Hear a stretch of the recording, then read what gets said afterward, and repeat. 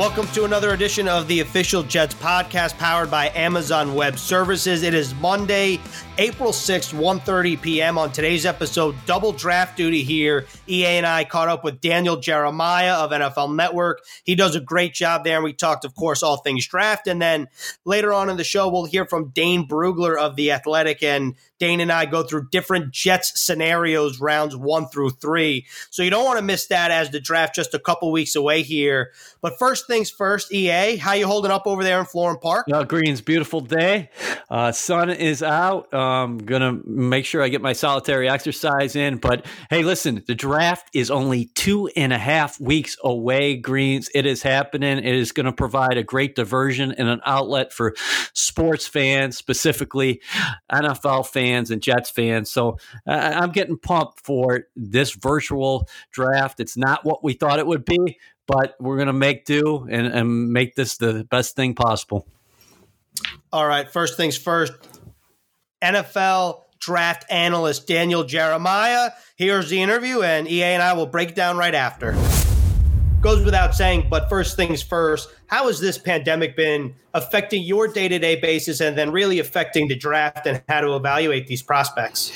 Well, you know what? First of all, our family, our thoughts and prayers with everybody in your area there, because I know what we have in California is one thing. What you guys have been dealing with work is totally different. So we're thinking about you guys, praying for your community. But for me personally, I may be one of the only people. It hasn't really been that different. I didn't get a chance to go out to Monday Pro Days, which I would have probably gone out to another 6 or 7 Pro Days. But other than that, I mean, I'm home, I'm watching tape, I'm preparing for the draft, looking at different teams on the phone, which it's been interesting because with the general managers all at home right now, there's not as many people popping in their offices. So I've actually had more conversations with GMs around the league in the last few weeks than I have prior to any other draft. So it's been good for me from a communication standpoint. Obviously the kids are home, doing school from home, but my kids are a little bit older. My youngest is 12. So they're self-sufficient and everybody's doing quite well. Great to hear that everybody is doing well. DJ, you were a former area scout yourself before you took the job at NFL Network in 2012.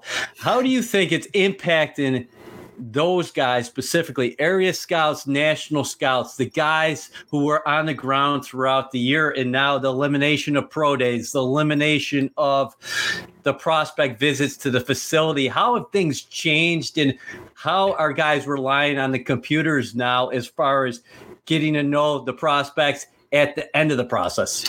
Well, first of all, I think you're going to find out who was diligent during the fall and who were the guys that weren't procrastinating, saying, oh, I've got time. I can talk to this person on campus when I'm there for the pro day. I can catch up with this player at another point in time down the road. If you were diligent and really doing your homework on these kids through the fall as an area scout or a cross-checker or national scout, it's going to really benefit you during this time because, again, we can all figure out the players. You can watch the tape and figure out who can play and who can't play. The challenge, and a lot of times you miss on these players because you don't get to know the person. And you've had chances now with a good number of these guys to be around them a little bit in the fall, out at practices, talking with coaches and seeing them practice live in person, go to games, see them at all-star games, see them at the combine.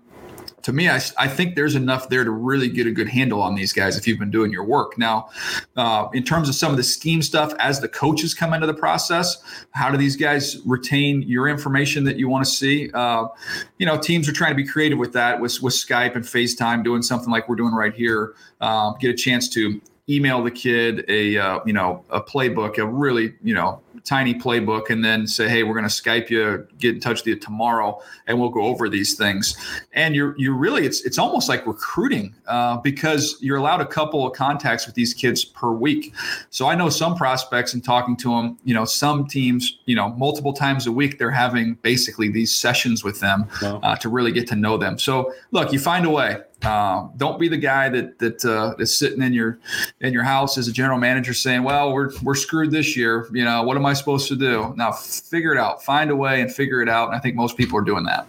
So the Jets have 4 picks in the top 79, and if you were to look at their needs per se entering this offseason, you'd probably say receiver, tackle, edge, and corner. So if you're Joe Douglas, like what's your ideal scenario here in those top 79 picks, the 4 selections there?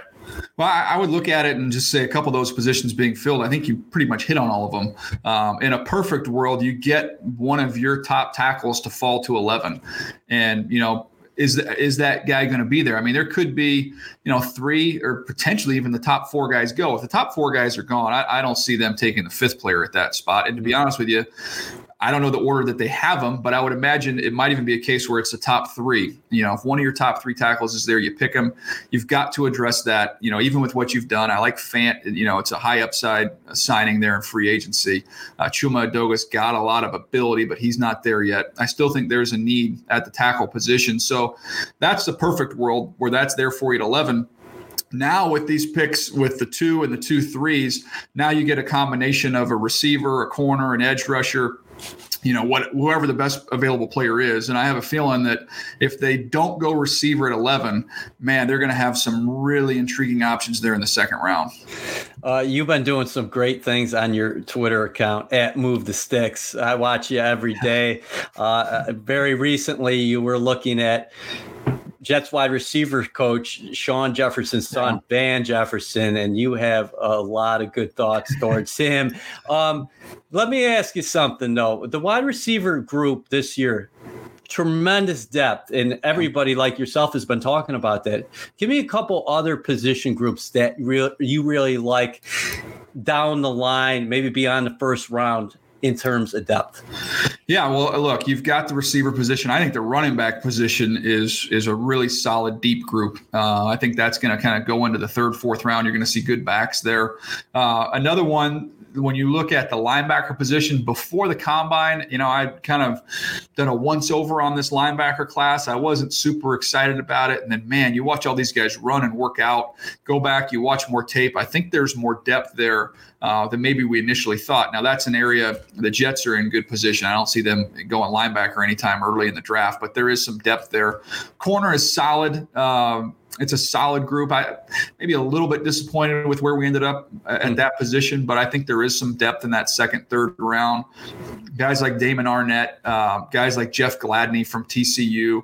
I think those are good 2nd round type players. They're going to be there when the Jets are picking if they wanted to go with a corner.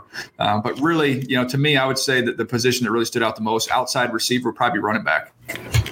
So in terms of receiver for somebody like EAN, you talked about on your Twitter, like Van Jefferson, even somebody like Brian Edwards out of South Carolina who didn't have an opportunity to participate in the Senior Bowl, the Combine, like how much is their stock affected by not being able to show these teams that, 1, they're healthy, and 2, just not having the athletic testing that they could have proved at the Combine?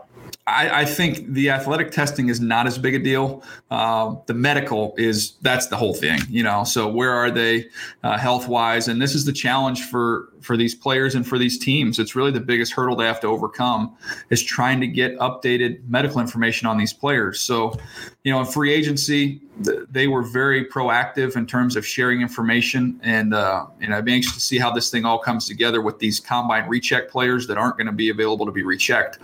So it's going to be kind of on those agents to get updated information to these clubs so they can be comfortable with where these guys are at health-wise. But I do think there's probably a round penalty, which means Van Jefferson probably, there's a chance he could have gotten the 2nd round. I think he's a phenomenal player. But because of this, a little uncertainty there, maybe that he drifts into the 3rd, maybe potentially even to the 4th round. But I would say the 3rd round is probably his sweet spot. And it's like that for a whole host of players. Edwards is another one. There's a little bit of a concern with his top speed, but his game is all about physicality and toughness and contested catches. So I don't think that will cause him to drop. Just trying to get, the updated medical information is going to be the challenge. DJ, do you like the way Joe Douglas did approach free agency? He targeted needs. He set ceilings in terms of his targets.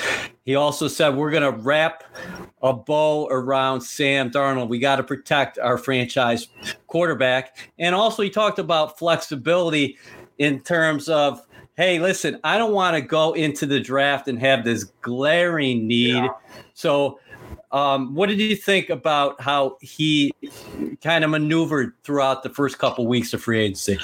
Well, I thought he did a good job. Joe had a plan in talking with him prior to free agency. He had it mapped out of kind of what he wanted to do and what he wanted to get accomplished. He wasn't going to come out there, firing in that first wave. They were going to have numbers and stay within that budget. And, the good thing, the exciting thing, if you're a Jets fan out there is, this team right now, they've filled holes. They can take the best available player at pick number 11. That's the first thing. The second thing is when you forecast into the future, and we got this year coming up, but once you get to 2021 and get to that free agent class, there is tremendous flexibility and opportunity for the Jets to make a big push in the next offseason with free agency. The way this is set up with the 1-year contracts, with some other contracts they're going to be able to get out from under, there's going to be a lot of freedom and a lot of liberty there to make a big push. So this is exciting. It's kind of like, I feel like with Joe, if you to a pool, you kind of go down to the bottom and then you can spring up. And I think right now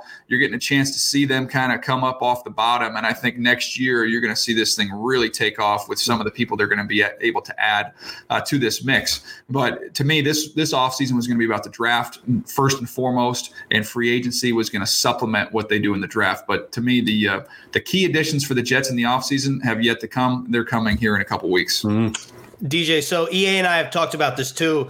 Joe Douglas is his first time as general manager, so you can't really get a feel for how he wants to operate outside of seeing who he learned from. And you think of guys like Ozzie Newsome and Howie Roseman. And when talking about trading up, not at 11, but the Jets have capital in the third round to potentially make a move up into the second round or even to the back end of the first round. Can you just kind of talk about philosophically why that could benefit Joe Douglas and the Jets?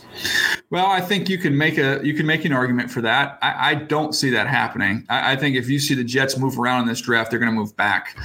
Joe's very confident in his evaluating ability. He's confident in the group that he's assembled around him, led by guys like Phil Savage, Rex Hogan. These guys are outstanding. So to have confidence there in a draft that's this good in those middle rounds, I think you're trying to add to that number, not subtract from it. So, short of potentially their number one tackle being on the board at number 9, maybe they could go up just 2 spots and wouldn't be quite as costly. I think that would be, potential opportunity there. But again, I would say more than likely you're talking about if you're going to move, you're moving back to get extra picks. There's still a lot of holes on this roster. And this year, the second, third round picks, those are too valuable to part with, in my opinion.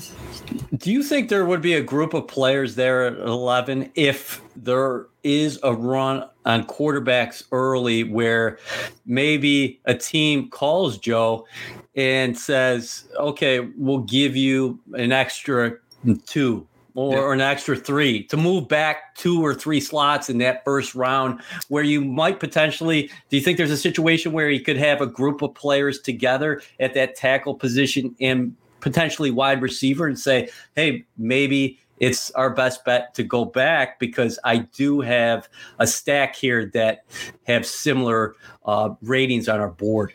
Yeah, I think especially if the top tackles go, to me, there's a case you can make to trade back because there's, if you're going to go receiver, there are so many good options there. So if somebody else has one that they're particularly in love with and they want to give you a nice price, a team like Denver that's picking 15, where you wouldn't have to slide back too far.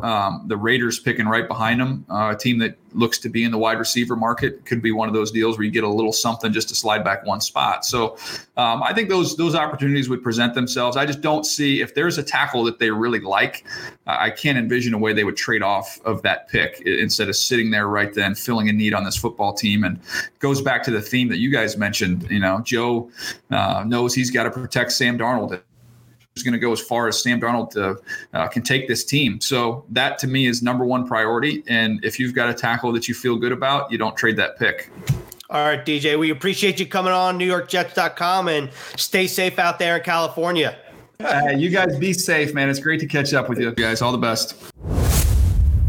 Okay, so obviously a great interview with Daniel Jeremiah, who's, like he said, one of the only people who's not affected by the stay-at-home effect here and the quarantine rules, because this is basically his time to self-quarantine, preparing for the NFL draft. But what I thought was interesting in terms of Daniel Jeremiah's interview was that he basically said the way that the Jets have gone about their free agency so far, it allows them so much flexibility in 2021, and same thing for the draft. And it seems like the emphasis that DJ placed was really on next season. Well, he's the first guy who actually has spoken about 2021 with the Jets, saying that the free agency class next year looks very good on paper. And the one thing that I got out of Joe Douglas last week that struck with me, well, I guess a ton of things, but what struck with me was depth. He wanted to build the depth of this roster, and he certainly did that so far in free agency. Now, if you're looking for the Jets to make a splash, maybe they make a splash in the draft, maybe they make a splash or two in 2021 in free agency, but that was definitely not the plan here this spring in free agency. All right, and looking ahead now, let's hear from Dane Brugler of The Athletic, who, like I said, we do a weekly segment on NewYorkJets.com, so you can also check it out there in video form. But Dane and I break down different scenarios for the Jets. So this week we talked about potential defensive players for the Jets at 11, offensive tackle options in round 2, and then, of course, capped off by wide receiver prospects in round 3. Dane, let's take a look at some scenarios here for the Jets as the draft just a couple weeks away. And an unpopular opinion, I'll say, in terms of mock drafts, is if the Jets, in fact, take a defensive player at 11. So do you see that more as a trade back scenario, or are there, in fact, players not named Jeff Okudah, not named Chase Young, that are worthy enough of that 11th pick? Yeah, I think so. And a trade back's always an option. But if they stay put at 11, I think most of us, both fans and analysts, we would agree that offensive tackle, wide receiver, that looks like the two biggest needs and probably the two most realistic options in the first round. But, if the draft played out exactly like we expected every year, this wouldn't be any fun. So let's keep an open mind and let's talk about, players on the defensive side who could be there at 11 and would be worthy of consideration. And I think it starts at edge rusher with K'Lavon Chaisson. After Chase Young, there's a little bit of a drop off at pass rusher, but good chance that Chaisson from LSU is that next pass rusher off the board, somewhere in the top 15 or 16 picks. He has that twitchy athleticism, the body bend where he can capture the corner, he can drop, play in space. He's still maturing physically and technically. But I think you'd like to see him be a little more advanced with his counters, how he uses his hands, but he's a high ceiling edge defender. And, when you look at the Jets and, bringing back Jordan Jenkins on 1-year deal, that looks like a smart move. But I think that no one would look at that depth chart and say, okay, they're done building at pass rusher. They could use some more help. And I think Chaisson would certainly give them that. Now, if they want to go in the secondary, I think that's also an option that would make sense. And it's similar to pass rusher where, there's an Ohio State defender at the top. You look at cornerback, Jeff Okudah, the almost near consensus top corner in this draft. But there's a little bit of a drop off after him. And then Florida's CJ Henderson, I think he's like Chaisson, projected to go somewhere in the top 15, 16 picks. And he would make a lot of sense right there at 11. He's over 6'1". He's a 4'3" athlete, plays sticky coverage. I wish he were a little bit better of a tackler. I wish he was more of a playmaker when you watch him on film. But he's going to be a starting corner in the NFL for a long time. And the Jets could certainly use a guy like that. So the Jets and Joe Douglas clearly want to build this offensive line, and the draft is predicated on unpredictability. So let's say that the Jets don't go offensive tackle in round 1, and to your point, do take a defensive player. If they were to go offensive tackle in round 2, who are some names that make sense there? The one that really stands out is Isaiah Wilson from Georgia, a massive human being, 6'6.5", 350 pounds, 35.5-inch arm length. And he's not a bad athlete for a guy that size. He makes it tough on rushers to run the arc, to win inside. And then in the run game, he creates movement with that brute strength, the mean streak that he has. You do wish he was a little more technically refined with his hands. He's only a redshirt sophomore, so the fundamentals, I think, are still catching up with the natural skill. And that leaves him leaning in space, laboring a little bit. So a little bit of a work in progress as a technician. And his personality might not be for everybody, but that's why we're talking about him in the second round, not the first round. So he has NFL starting potential. He just might need a little bit of time. And I tell you what, that second round is tough for these tackles because we're going to see 6 or 7 going the first round. And then there's a little bit of a drop off that I don't see many of those tackles falling to the mid-second round. But then I don't think that it might be a little bit of a reach to take one of those third-round tackles like a Matt Parrott from UConn or Tega Winogo from Auburn. Some of these guys, it might be, where the Jets are sitting in the second round, might be too early for them. So Isaiah Wilson might be kind of that perfect compromise there in the mid-second. If we were to talk about receiver now in the third round, a lot of fans would be like, what's going on here? Why didn't you select a receiver in rounds 1 or 2?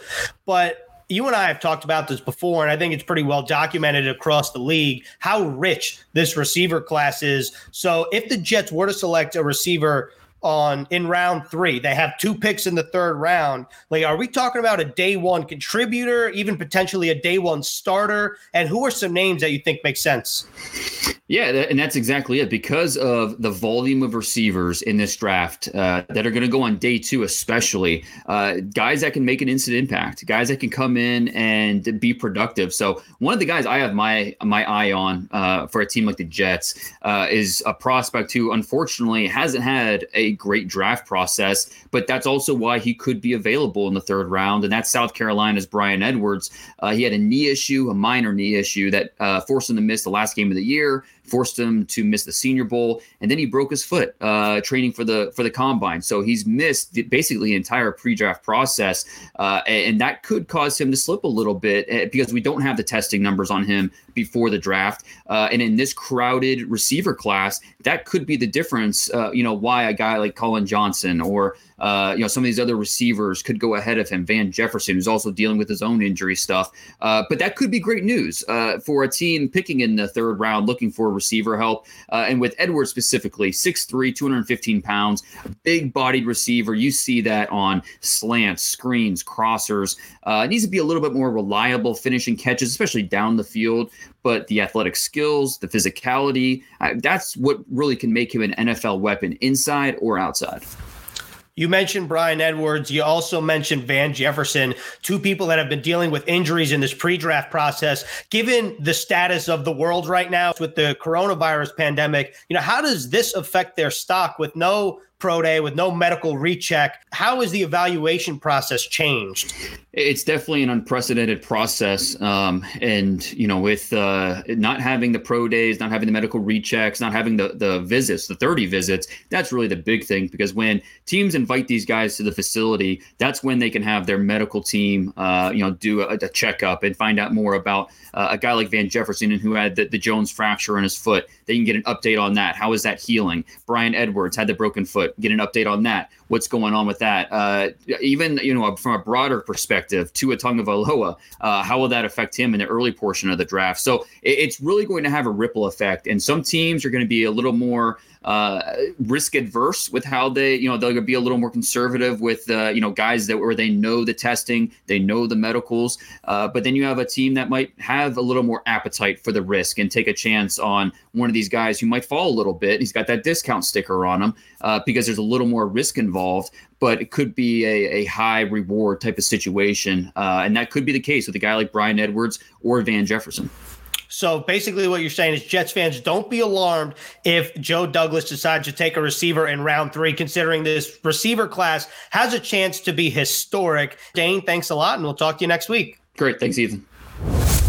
All right, there you have it, Brugler's Draft Board, and that was Dane Brugler. EA, you watch a lot of college football, and Dane talked about somebody out of South Carolina named Bryan Edwards, the receiver who had a lot of hype coming into this year. What do you think about a guy like Bryan Edwards? Well, I go back to South Carolina and think about the receivers they had on the outside. He was a teammate of Deebo Samuel's. Now, different player.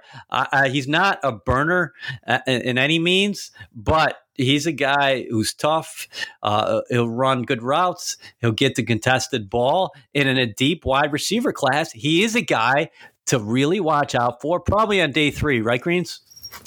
Yeah, Brian Edwards, what stuck out to me, what Dane said, he's one of those guys that has the discount sticker on him because teams can't access medical information, or they can't have their teams conduct physicals that you would normally do on a top 30 visit because they just don't exist anymore, the top 30 visits, unless it's through FaceTime and it's virtual. So the independent doctors might, to Dane's point, might not be so independent and might be a little biased to try to help a player improve his draft status. So a player like Brian Edwards, Van Jefferson, another one, Laviska Shenault, just going off different receivers who banged up during the pre-draft process and don't have an opportunity to really prove themselves and improve their draft status. So I think it'll be interesting to see where guys who have medical questions go. Obviously, Tua Tagovailoa is the headliner there, but we'll see what happens in just a couple weeks. Again, April 23rd to April 25th, and it's going to be a weird draft considering it's probably all going to be virtual in some capacity. We just don't know the details yet.